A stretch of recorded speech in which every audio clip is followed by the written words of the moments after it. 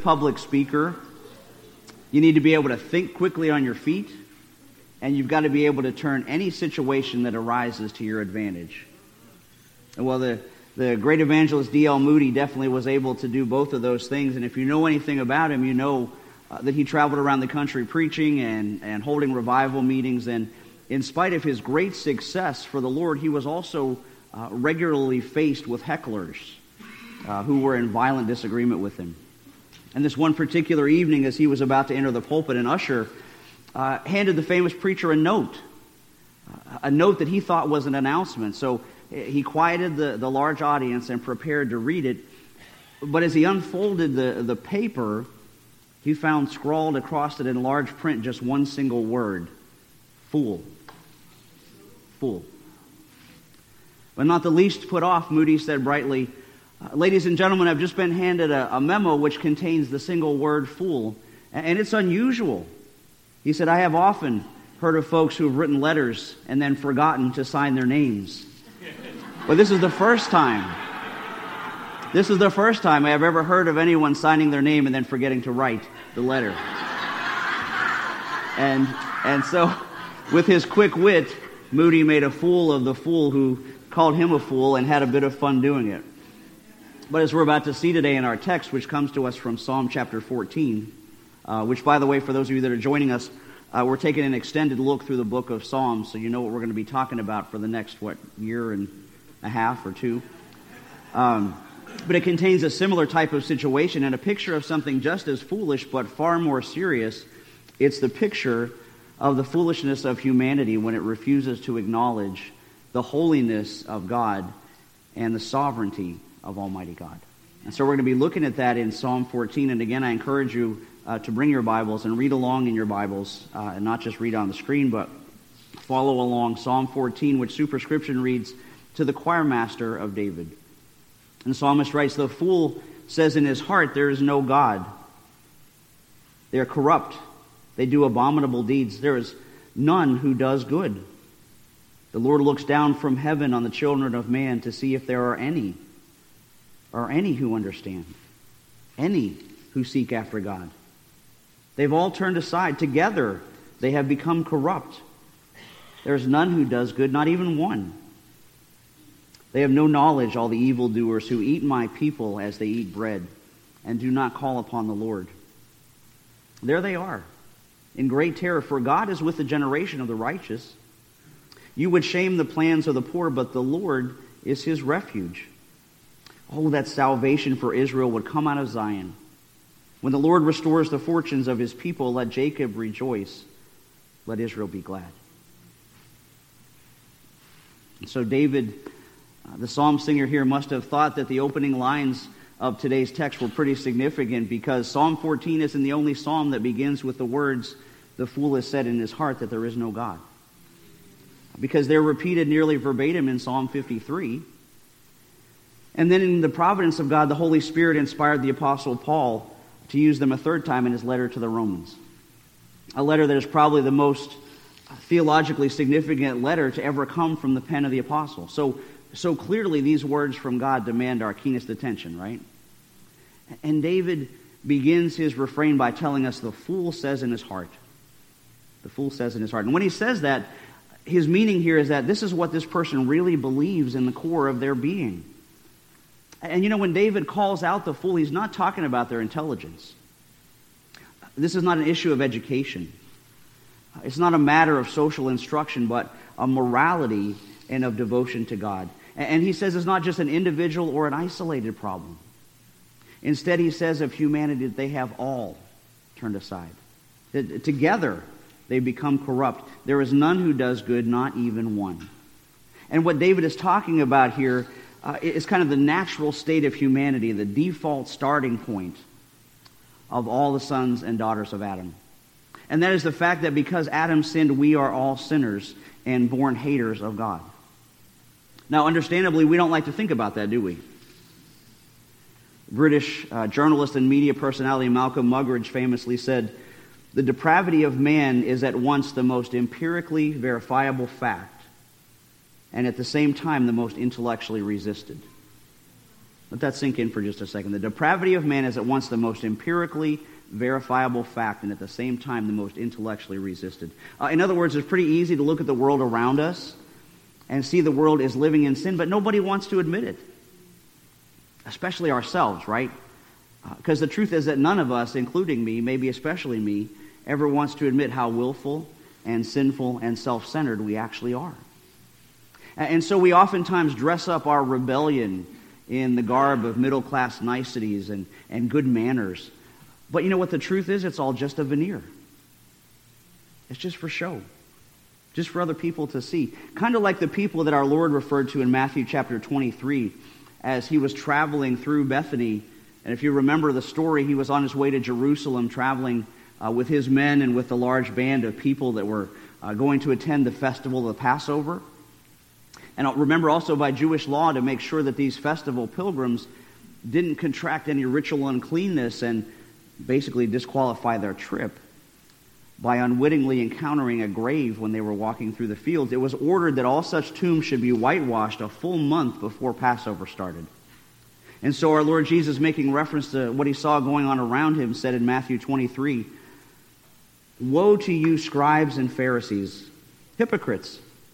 For you're like whitewashed tombs which outwardly appear beautiful, but within are full of dead people's bones and all uncleanness. So you also outwardly appear righteous to others, but within you're full of hypocrisy and lawlessness."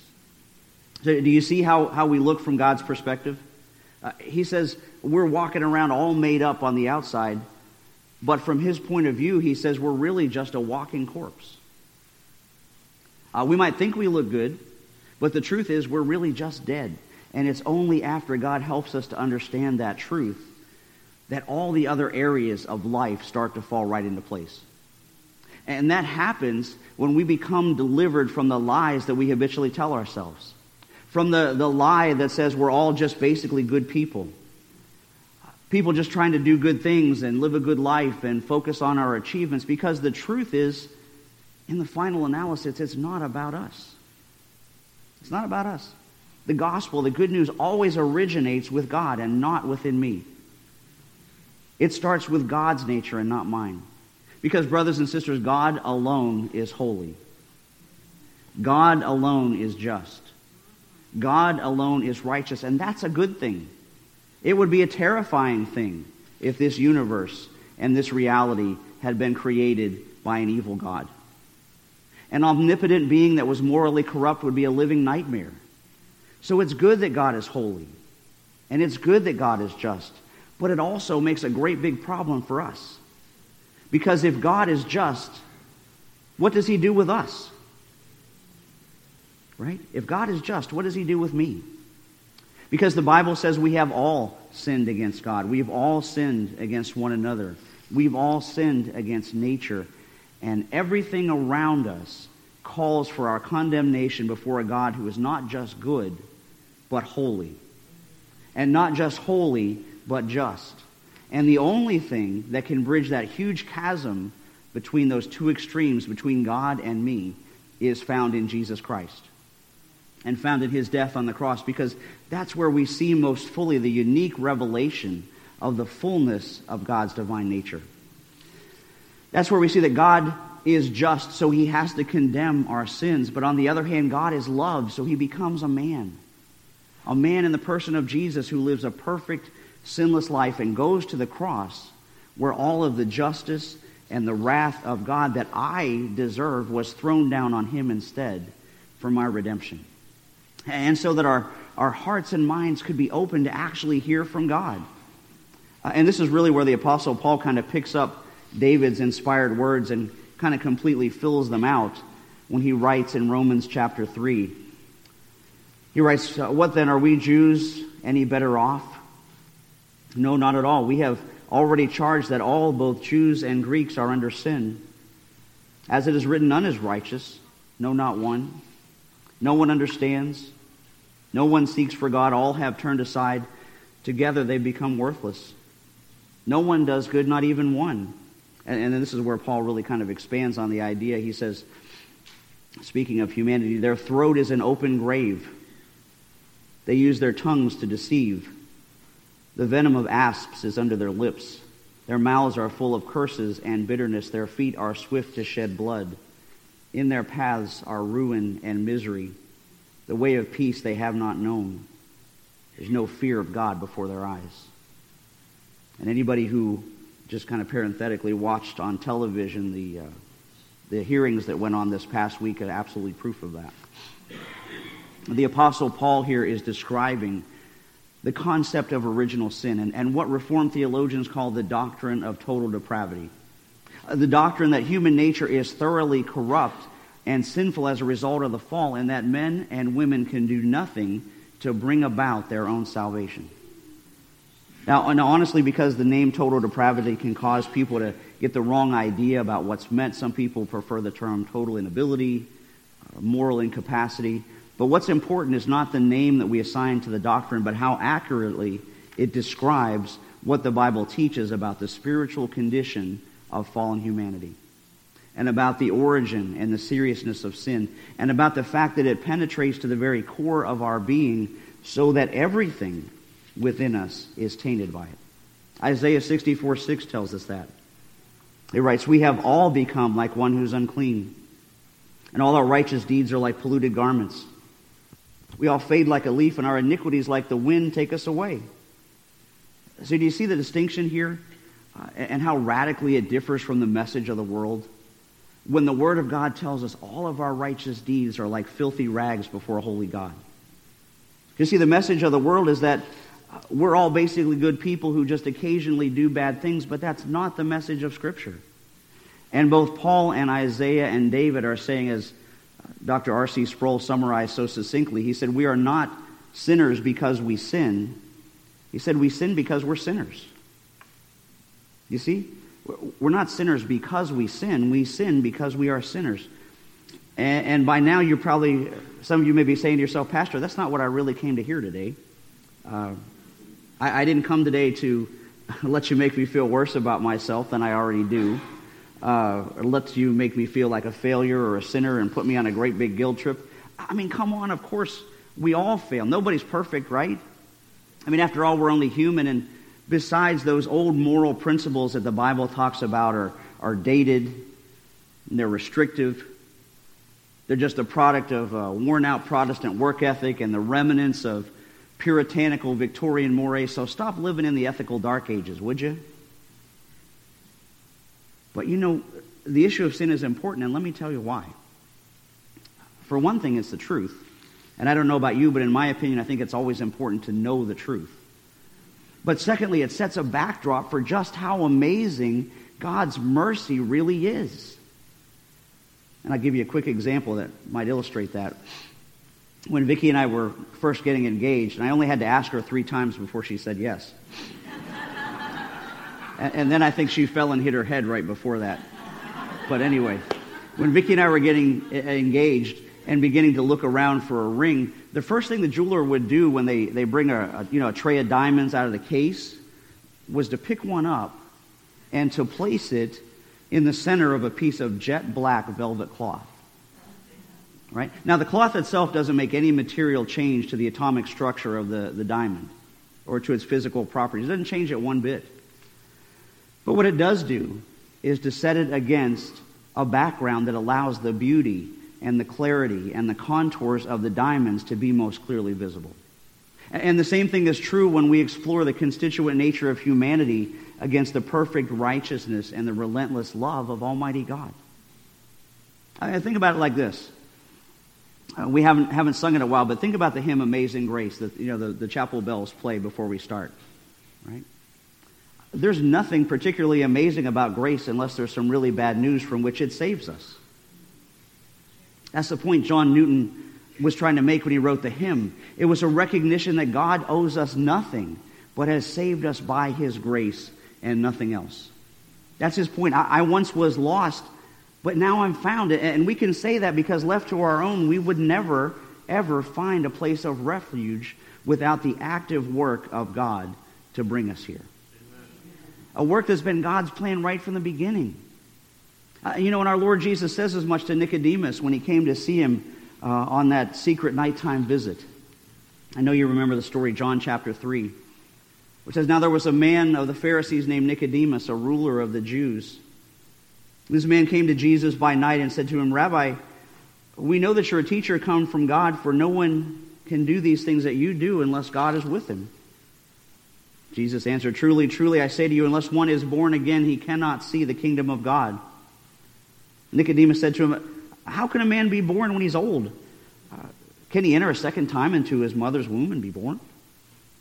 Jesus said, truly, truly, I say to you, unless one is born of water and of the Spirit, he cannot enter the kingdom of God.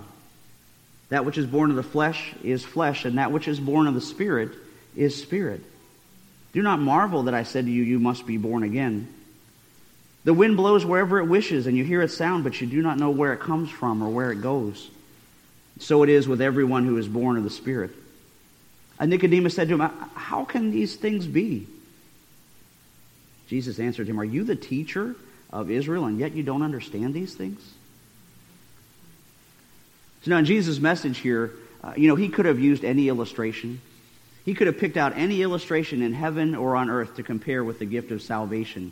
But he picked the illustration of being born.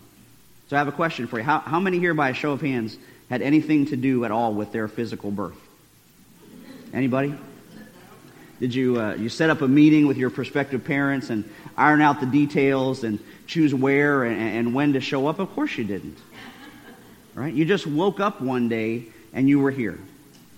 You existed. You were brought into being by the God-given miracle of procreation without having a clue, at least for a while, how you got here. And the same is true for our rebirth into the kingdom. And that's the whole point of why Jesus says the wind blows wherever it wishes and you hear its sound, but you don't know where it comes from or where it goes. And so it is with everyone who is born of the Spirit. Because brothers and sisters, the Holy Spirit works and we see the results, but God determines the where and the when. But you know what, even more remarkable than that, I think, is Jesus' rebuke of Nicodemus when he says, are you the teacher of Israel?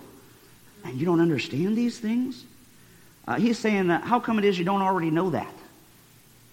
Right? Why don't you already know about this? And we know our Lord well enough to know that he never asked a question without a purpose, right? I mean, he wasn't trying to trip up Nicodemus. He wasn't trying just to make him look foolish. Jesus was asking him to make him think. To think about the scriptures that he claimed to already know, one of which should have been Ezekiel chapter 36, that sets this record straight. This is what Ezekiel received from the Lord. He says, thus says the Lord God, it's not for your sake, O house of Israel, that I am about to act, but for the sake of my holy name. My holy name which you have profaned among the nations to which you came. And then he says, I will take you from the nations and gather you from all the countries and bring you to your own land. I will sprinkle clean water on you, and you will be clean from all your uncleanness. And from all your idols I will cleanse you. I will give you a new heart.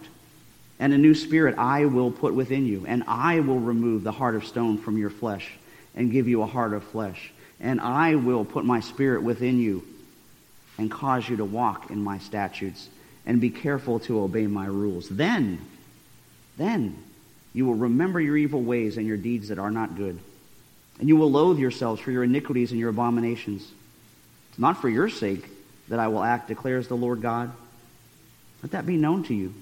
Be ashamed and confused and confounded for your ways, O house of Israel. Thus says the Lord God, on the day that I cleanse you from all your iniquities. And I think I counted there like at least 8 times. I'm not super good with math, because there's 3 kinds of people that do math, right? Those that are good at it and those that aren't. So just think about that for a minute, right?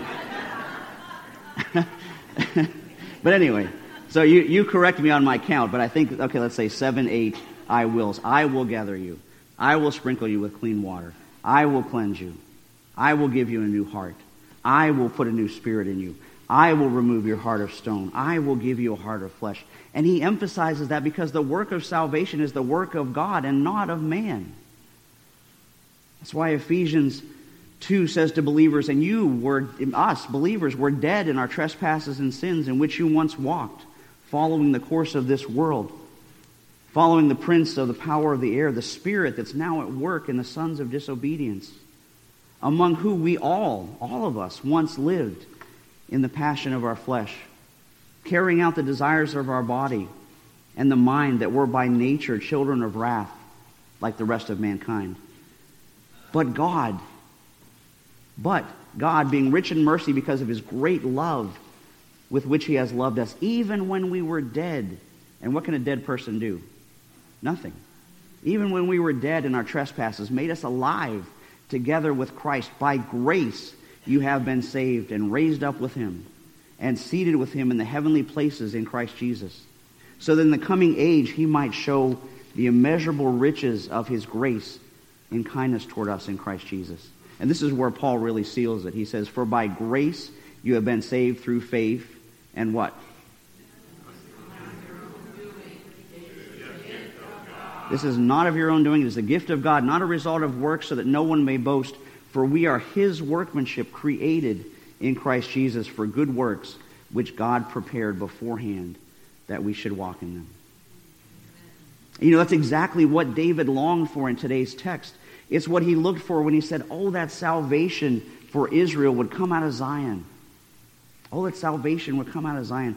When the Lord restores the fortunes of his people, let Jacob rejoice. Let Israel be glad. And he's looking for the salvation that God had prepared beforehand. And it wasn't just for David. It's for all of us to walk in.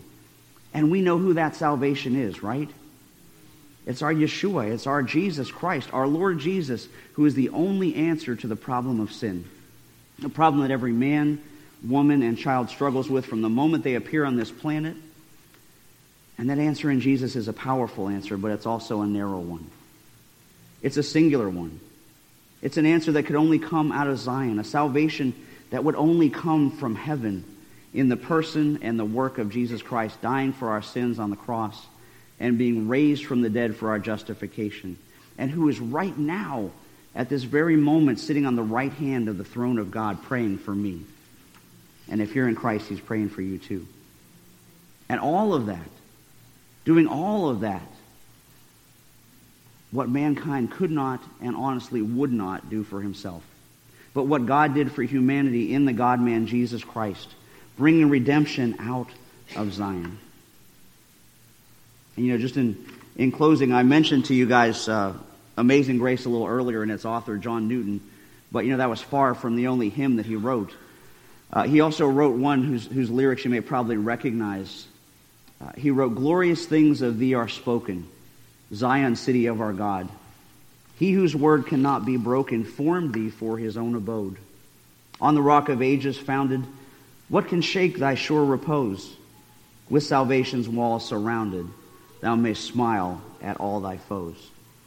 Right? Smile at our foes of sin and foes of doubt and of grief and of foolishness, as God saves in his strength, and we respond with joy and gladness. Joy and gladness that compels us to share the good news of the gospel with other people. To share that salvation that comes out of Zion, knowing with confidence that God will work and that his word will go out, and he's promised it'll never return to him void, because he will add daily to his people those who are being saved. Amen? Let's pray together.